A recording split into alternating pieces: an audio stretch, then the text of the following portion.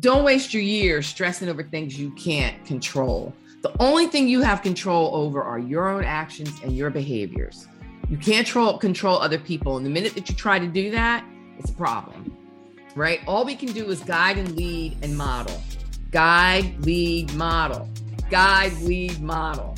And if people catch on, great. If they don't, they'll fall off eventually. And that's okay, because they'll find somebody that they can be guided and led and that they'll want to follow. It's the process of leadership evolution. Welcome to the Voices of Inclusion podcast, the place where you'll hear strategic and tactical advice shared by diversity, equity, and inclusion experts. This podcast is brought to you by Matheson.io, the world's first DEI operating system. If you're looking for DEI assessments, benchmarking tools, sourcing support, training, and more, look no further. Go to Matheson.io. The link to connect with us is in the description. Let's get back to the episode. All right. So, Frederica, I know you as an incredible DEI expert, a leader and facilitator of DEI training. But for people that don't know, could you let our listeners know a little bit about who you are and what you do? Yeah. Wow. That's a loaded question. So I'll try to stay within the bounds of the question that you asked. And so I am what I would consider to be an expert in the field of inclusive leadership, which would include leadership effectiveness as well as diversity, because they kind of combine, right? When we're inclusive leaders, we are much stronger. And so being in that space, I really focus on leadership effectiveness. And so I have a management consultancy, and basically I do a lot of freelance work, and I also work with other clients in the space of, effective leadership, team leadership, and diversity. And so that's what I do. And it looks like executive coaching, facilitating workshops, masterminds, as well as doing things like this, podcasts and other speaking engagements. I'm also a professional speaker. So that's a little bit about what I do. I'm going to keep it right there because I can go on and on. That's awesome.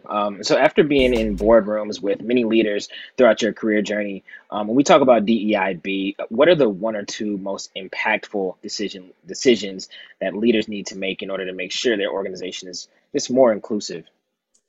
Yeah. So, I'm going to take this off the prescriptive route because I don't live in that space. And so for anybody that is a little bit faint of heart, it'll be all right. So the two things that I think are really important really don't have anything to do with projects and strategy and all these things that we like to do and all these programs.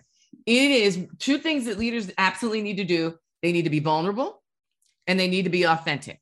And when leaders can come to the table from that vantage point, they're really able to make progress around culture evolution.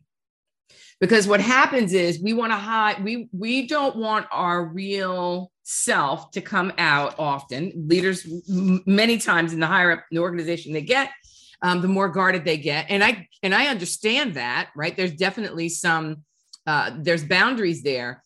But what we forget is that we have to be real. We have to be human. And the organization and employees in the organization, they look up to their leaders. They learn how to lead and what leadership is through what they see the leaders do. And so we're being vulnerable and authentic in the way that we do things. We are demonstrating the behaviors that we want our teams to demonstrate, because in order for us to be inclusive, we have to be self-aware enough to be open to things that we're not comfortable with. And what we tend to do is become very guarded about who we are because we don't want to be judged when we don't understand something. Because oftentimes leaders feel like they have to be in control. I would argue that, yes, there are absolutely things that you need to be control about and you need to be able to balance. But I also think that it's really important that as a leader, you need to be fluid and effective, and you need to come through. And the only way that you can come through is by being self-aware. And the only way that you can be self-aware is by being vulnerable and authentic, because then it opens up the conversation.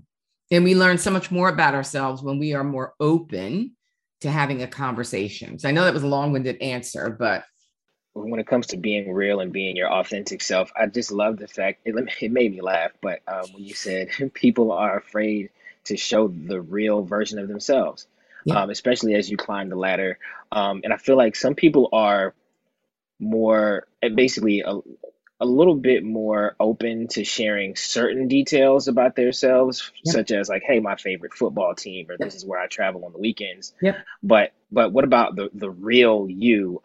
Could you talk a little bit about like what the real you could look like to Yeah. someone? Yeah. So it's really easy when we're talking about things that aren't um, part of, how our operating system or our framework is built, right? And when I say that, I mean, how we think, and our actions drive our behavior. The way that we think really is the indicator of our actions, and our actions are the things that get the results and what people see, right? And so when we are thinking about being our authentic self, it's about who do we show up? How do we show up when we're not comfortable? How do we show up when we don't have a script? How do we show up when we might get judged? Right. And many times leaders want to be very careful about, how others judge them, because there's a persona that they have created that allows them to be effective in what they do. But what I'll say is people that have a strong EQ, which is emotional intelligence, can pick up on the guardedness. And so your team will only trust you as far as you allow them to.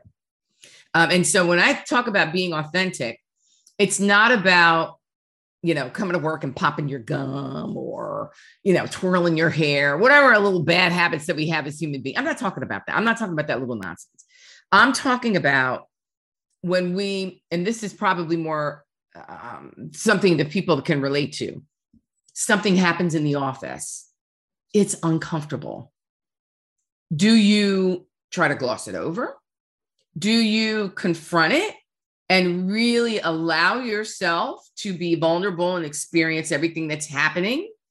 Or are you guarded because you need to make sure that everybody feels like you're in control? And I'm not talking about falling out crying or acting like you don't know what. No, but hey, maybe something really devastating happened in the office where there was a really egregious action that took place, whether it be toward, another coworker or something that we witnessed or whatever. I mean, I think back on the George Floyd incident, and I can't help but think back on that because there were so many different dynamics that were going on. And with leaders, there was two ends of the gamut. One, everything is under control. Everything's under control. We're going to keep things going and we're going to let everybody talk and blah, blah, blah, blah.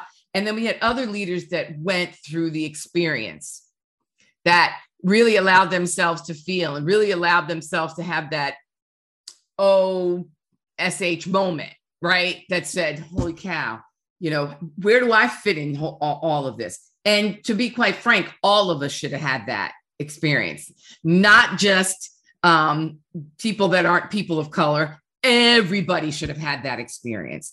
And if you didn't, then you need to, you need to explore that a little bit more. So when I talk about being authentic, how do you show up when you're not in control? Right? Because that's the piece that allows you to be vulnerable. And like I said, it's not about, being sloppy with it. It's just about being human, right? Because to me, leading is being human. Managing is, a little bit more prescriptive. We learned that, and we learn how to manage through, all the degrees that we get and all the processes that we can learn. But we learn how to lead through who we are as people and in our authentic being, the very thing that makes up who we are as people. And people will follow leaders. They don't follow managers. And so why do they follow leaders? Because there's some level of that person or that individual that inspires or it motivates. And what leaders make the mistake in believing is that it's the perfection that people want to follow, and it isn't. The people that are being, I want to say this really nicely, the people that are being, I'll just use the nice word, ambitious. Those that want to rise up, the ladder, and they're looking at, how do I dot my I's and cross my T's? But for the people that want to learn how to live in the office and how to operate within a culture and be successful with others and be successful as a team and as a whole and really be part of it, Well, they're following the leader when they fall. They're following the leader when they, aren't perfect and they don't know the answer. People are paying the most attention to leaders and people in general when we go through the biggest trials. I had that revelation, and I'll give you my own example. I had that revelation, young leader in the business. I was leading a pretty large team of sales folks, and I've had a lot of mishaps along the way. I was kind of the only, in the organization in a lot of different respects, especially the level that I was at. And I made a lot of mistakes. And I really beat myself up for those mistakes because everything that I saw around me was perfection, right? And I thought that that's what I needed to be. Until one day, one of my, wasn't even one of my direct reports. It was one of my direct reports, right? They came to me and said, I just wanted to take a moment to just thank you for being you, because you might not know it. And I felt like you needed to hear it, but we really, really respect you so much because we watched you go through all the struggles and you stayed consistent with who you were. And it really showed us what leadership was all about. And I probably said that a little bit differently than she said it, but that's really what it, that's really a context of what she was saying. And when I tell you that thing messed me up, Robert, that thing messed me up. I'm walking around in my mind feeling like I'm a bumbling idiot, right? And nobody respects me. And here comes, somebody that's a couple levels down in the organization that's under me, just to let me know, and to encourage me as I'm inspiring them. And that just put leadership in perspective for me, that it really is about being human.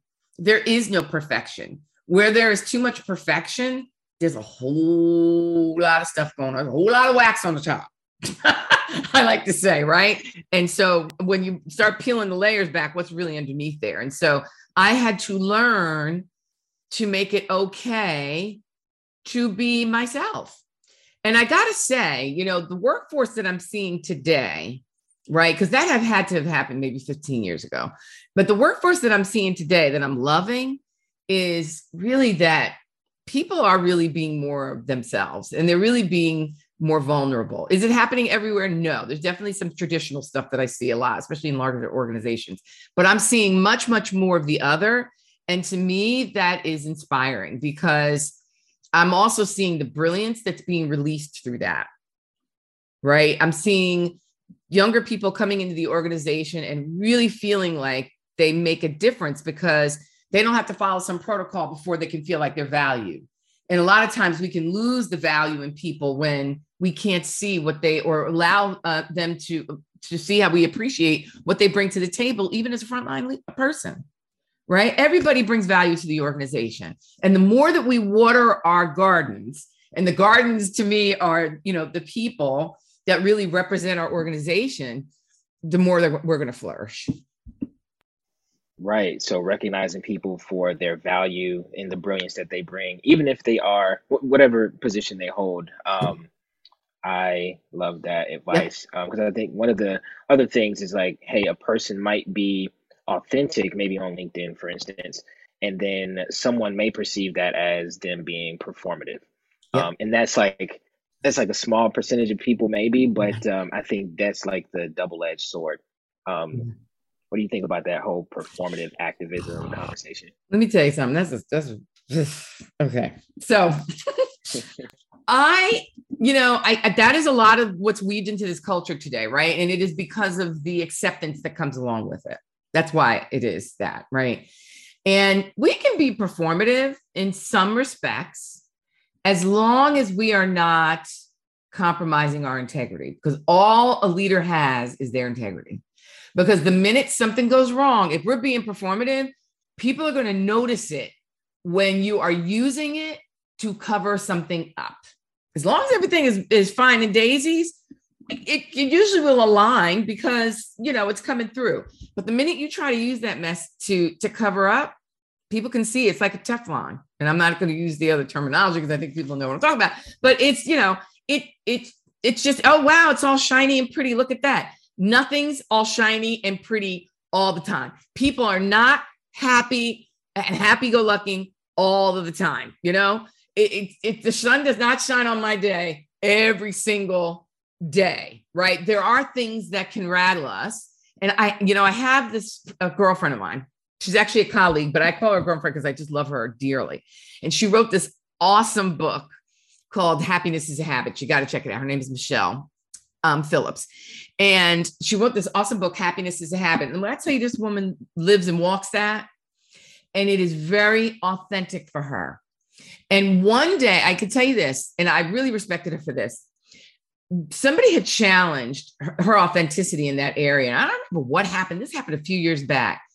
And she had the most poignant post that she put out there that really showed her authenticity, her humanness, and all of that. And she never, ever lost the thread of joy that she honestly walks with. And to me, that's what I'm talking about. That's where, when the rubber meets the road, if you really walk in joy, the way that you address the things that happen in your life that could be adversity, there's still a level of authentic joy in it, even if you have to address things that are unpleasant, right? But if you come across and you're trying to do that in a way that's just, oh, it's fine, it's perfect, and I'm happy. And, I call it right now, because all of us got something, all of us got a button that gets pushed somewhere. But it's, how do we handle the button that's being pushed? For me, honestly, I like to look at things for the reality of where they're at. I try not to let things stress me out, especially if I don't have control over them. And if I could give anybody any advice, don't waste your years stressing over things you can't control. The only thing you have control over are your own actions and your behaviors. You can't control other people. And the minute that you try to do that, it's a problem, right? All we can do is guide and lead and model. Guide, lead, model. Guide, lead, model. And if people catch on, great. If they don't, they'll fall off eventually. And that's okay, because they'll find somebody that they can be guided and led and that they'll want to follow. It's the process of leadership evolution.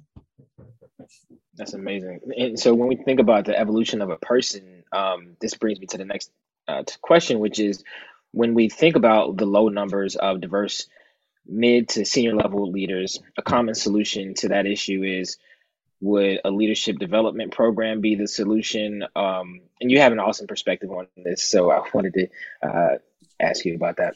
Shoot, I know I saw that, and I'm like, I wonder I don't know what I said. Sometimes I don't remember what I say, so I'm just going to throw it out here, honestly, right? So I've got two perspectives. When you're thinking about mid-level leaders, right, and leadership development, there's definitely some level of leadership development that's needed, but it's not prescriptive. It really is around, how do we drive self-awareness? Because like I said a little bit earlier, self-awareness is really the key to leadership. And so having programs where people can learn about themselves and their impact on others, that's the kind of leadership development that's needed, because there's all types out there. There's types that'll, you teach you the pillars of leadership. But true leadership development is an experience, right? People experience it. They walk away learning more about themselves, but they also go through a process of experiencing the impact of the actions that they've taken. And so to me, when we think about leadership development, it really is around experiential leadership development. And a lot of times they call them immersive leadership, exercises or challenges and things of that nature, because that's when we learn a lot about ourselves. Now, I'll tell you, when I'm talking about folks that are at higher levels, like in the very, very senior levels of the organization, that CEO team, the only way we diversify there is by being intentional. The challenge is that people get very territorial at that level, and rightfully so. That's high power, high pay, bread and butter, career, all that. And I get that. I really, really do. But if we're really being intentional about bringing diversity into an organization and really, practicing inclusion, then we need to see it at all levels. And the only way to do that at the very upper echelons is everybody has to agree that, you know what, maybe I'm going to shift from this table and sit at another one so somebody else can sit here. So it's not about losing your power or your position. It's about you taking it somewhere else, instead of creating this boys club or this club where nobody else can be a part of. And I kind of am going to stay here for 20 and 30 and 40 years, and nobody else can get in here unless they look like us and they act like us and we're comfortable with them. But if we're really challenging ourselves to diversify, then we got to challenge ourselves to diversify. And that means maybe moving to a different seat at a different table, which then in turn you will grow as well. So would that look like bringing in maybe a VP or even someone that is considered like maybe a deputy to that person, having them in the meeting, or should they be doing projects? How do you introduce a person to that environment if they're not necessarily used to it yet? So here's the thing. It's at that level, it has to be apples to apples, right? And so in some respects, yes, there's some grooming that would need to take place if the talent resided within the organization, because that is a very, very specific skill set. And dependent upon the industry that you're in, they have to be very selective about that, right? So there are some organizations where the grooming can happen, but the promotion may not happen there, but it may happen there. It really, really depends. The challenge is making sure that you have the right talent in the organization in order to be able to progress them to that place, and that they will be successful, because the success doesn't happen just because you put somebody in a position. Everything within the organization and the culture has to support that, because somebody that's coming in that's different, whether it's somebody gender-wise, somebody that is race or culture or anything like that, that's kind of on their own, you got to have a certain skin in order to survive at that level, right? You got to have a certain skin to survive at that director level. I'm telling you that from experience, right? It is oftentimes things that you have to do, that you need to be willing to let things go in order to get a voice in the room. Because if you allow yourself to get caught up and hung up on things that don't really matter, and when I say don't really matter, I mean, you've got to claim your seat at that level. Nobody's giving it to you. Nobody's giving you an atta-boy or atta-girl or a pat on the back when you're doing things well. That is not happening. There are different things that you need to do in order to position yourself to get ready for that, and mentors that you need to have, and coaches that you need to have, and be very realistic in the fact that you need to be in the right place, to be able to get to that level. And you also need to know that there's some people that just don't possess the level of competencies needed to be successful at that level. And we have to be honest about that. What has made me crazy is watching people getting promoted into some of these senior level roles that clearly are not ready yet. Clearly not ready yet.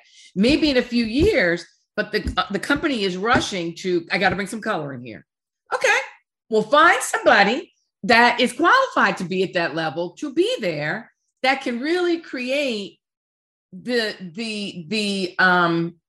standard and the model for what it can look like, to make it realistic for other people to go, whoa, this is really good. And whoa, this is a really good, add to the organization. Because it is not, you're not doing the person that isn't ready to be at that level of favor yet, because they don't know how to navigate those politics. And they end up getting frustrated because it's just not working. And it's not that they can't do the job. They weren't ready yet.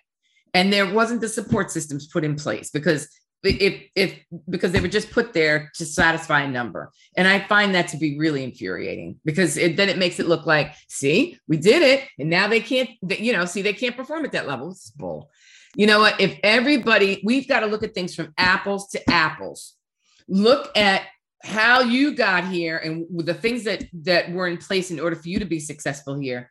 Well, we need to do the same or similar things for somebody that is different, that is going there, right? And to be quite honest, moving up that ladder looks different for people that are not part of the majority. It looks different. And so they need different levels of support, right? And I'm not talking about overcompensating for maybe things that they don't know, but there are different levels of support. And most times leaders at that level, they usually have organizations outside of that where they have support mechanisms they're interfacing with people that are at their level, and in their, that specific group where they get the support from.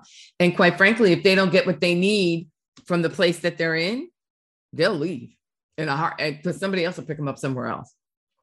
It's complicated. This is one of the realest Yeah, this is one of the realest conversations we've ever had. And so I wanted to ask you, what do you think one the top two or three skills are? Is it communication or executive leadership development?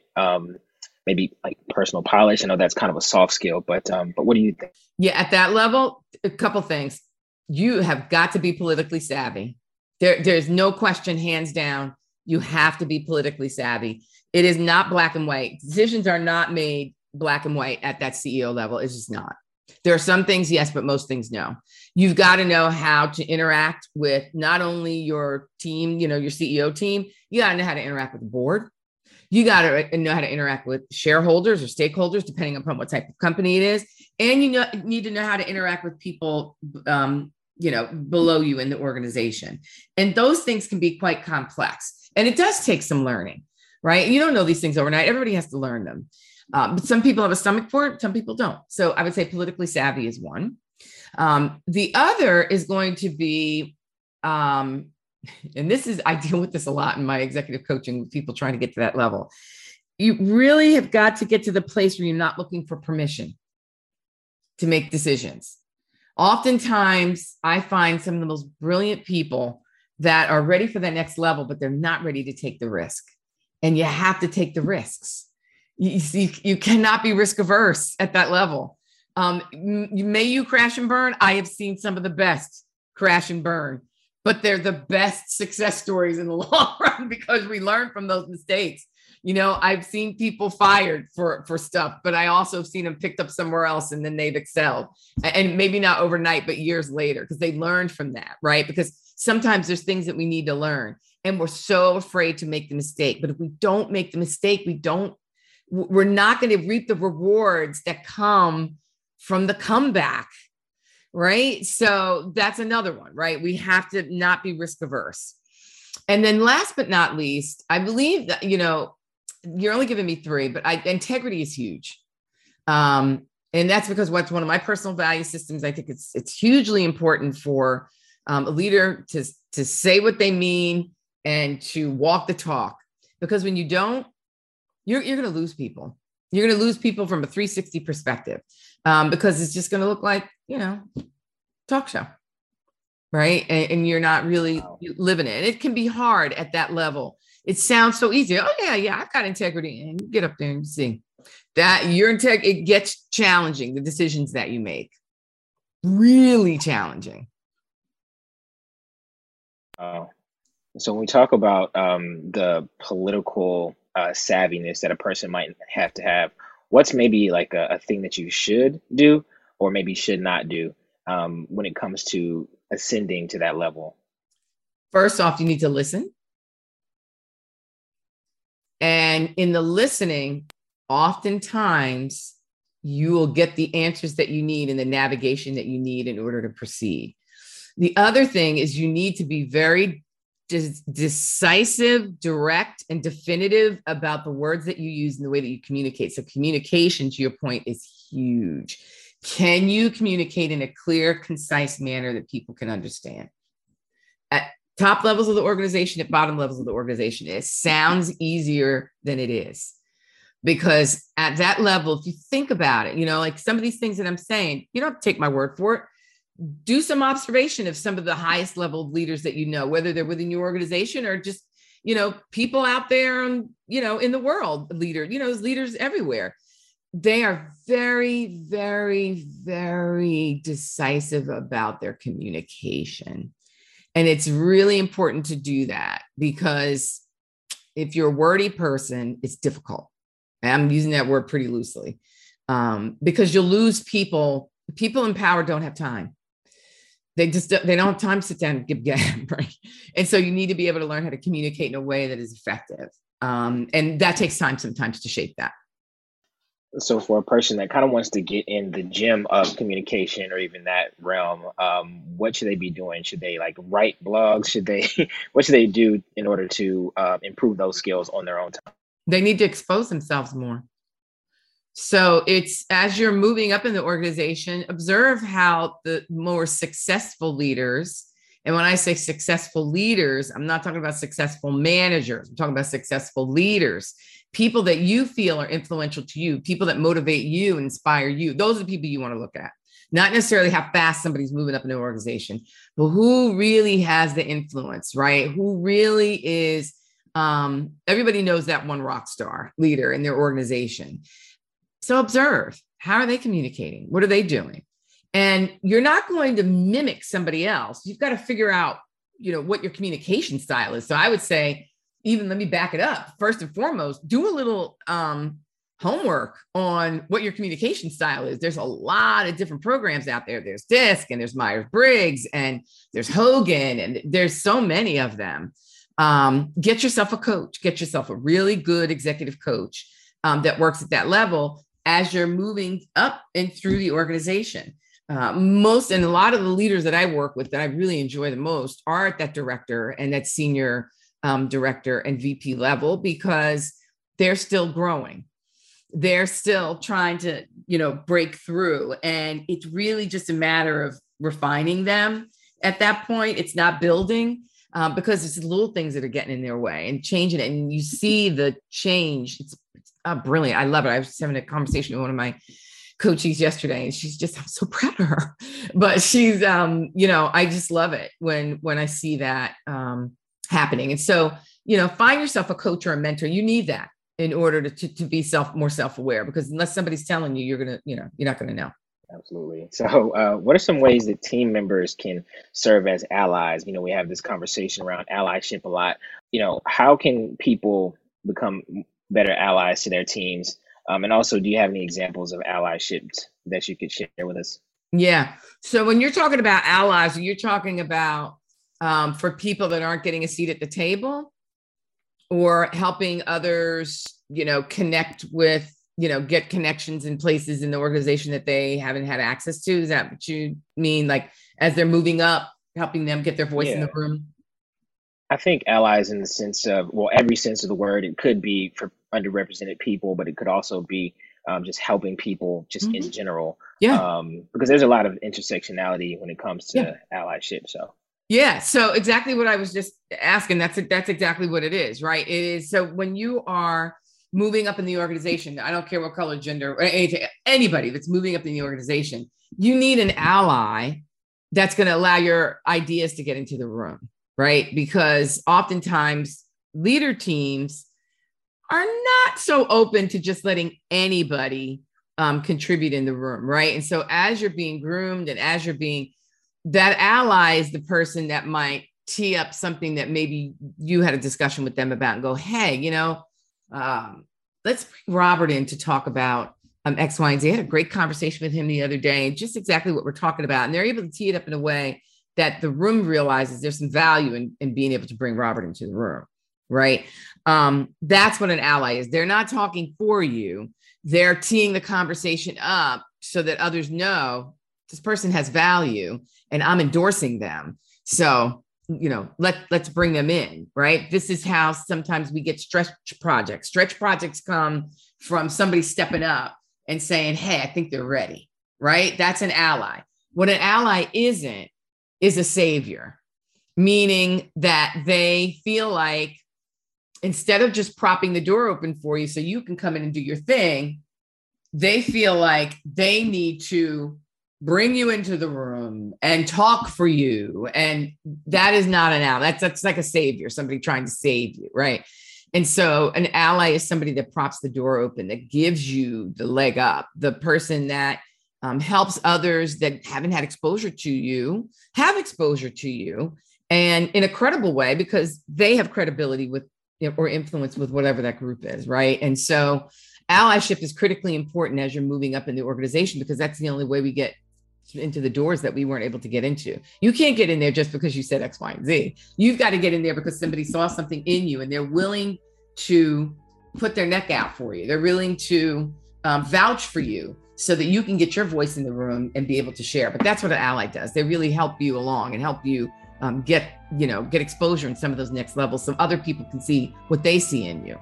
Love that. And so I think this has been a really impactful conversation, Frederica, but if there was one action that you would urge our DEI listeners to take after listening to this, what might So it really depends on what they want to accomplish, right? So the first thing that I would say, understand where you truly stand in the area of DEI, right? And you may remember, Robert, when I did that training, I showed this model, right, of the 4 stages of competency. And to this day, I think that that's just one of the most the most important models that you can use as you start this journey in DEI. And it's got 4 key areas. I would challenge anybody that's in the DEI space to understand these 4 areas, and they can look up 4 stages of competence. It's not something I created, it's out there. And so the first stage is what we call unconscious incompetence, meaning I don't know what I don't know. How do I handle things when a bias is brought to my attention, right? It doesn't mean you woke up this morning and you intended to offend somebody. Nobody gets up saying, I want to do that. But we all have a tendency to do that in some way, shape, or form, unintentionally, right? And so when that happens, what do you do with it, right? Because when we, what we call unconscious incompetence, meaning you have a bias that you don't know about until somebody tells you. And then once somebody tells you, then that's what we call conscious incompetence. Now I know what I didn't know.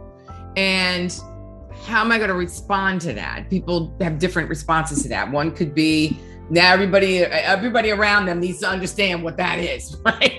And then the other side of that is I have to quietly do some inspection as to, whoa, I really got to internalize this because I didn't know that it existed. And now I got to process what do I do with this? And then anything in between. The next stage is what we call conscious competence, meaning I know about it, I'm aware of it, and I am in progress trying to get better, right? In progress trying to get better. What does that look like? And then as you've been doing that for a long period of time, you hopefully will get to a place of what we call unconscious competence, meaning you're self-aware in that area, fully self-aware. Nothing's going to give you a blind spot, although it can happen, right? We can start cruising along and it can happen. The example I know I gave you before, and I'm not going to run through that whole example, but I will throw out there. Just think about how the George Floyd situation impacted you. What places of unconscious incompetence came up for you while that was going on in our culture? And I don't care what color you are, something came up, right? And so kind of walk yourself through that honestly and see what happened there, because being able to understand how you can walk through those stages will help you as a DEI person to keep yourself very self-aware and to keep you humble, because nobody is perfect. I don't care if you're underrepresented, that doesn't mean you're perfect and that you don't have biases. Every single one of us has biases. We were born with them. It's the way human beings are wired.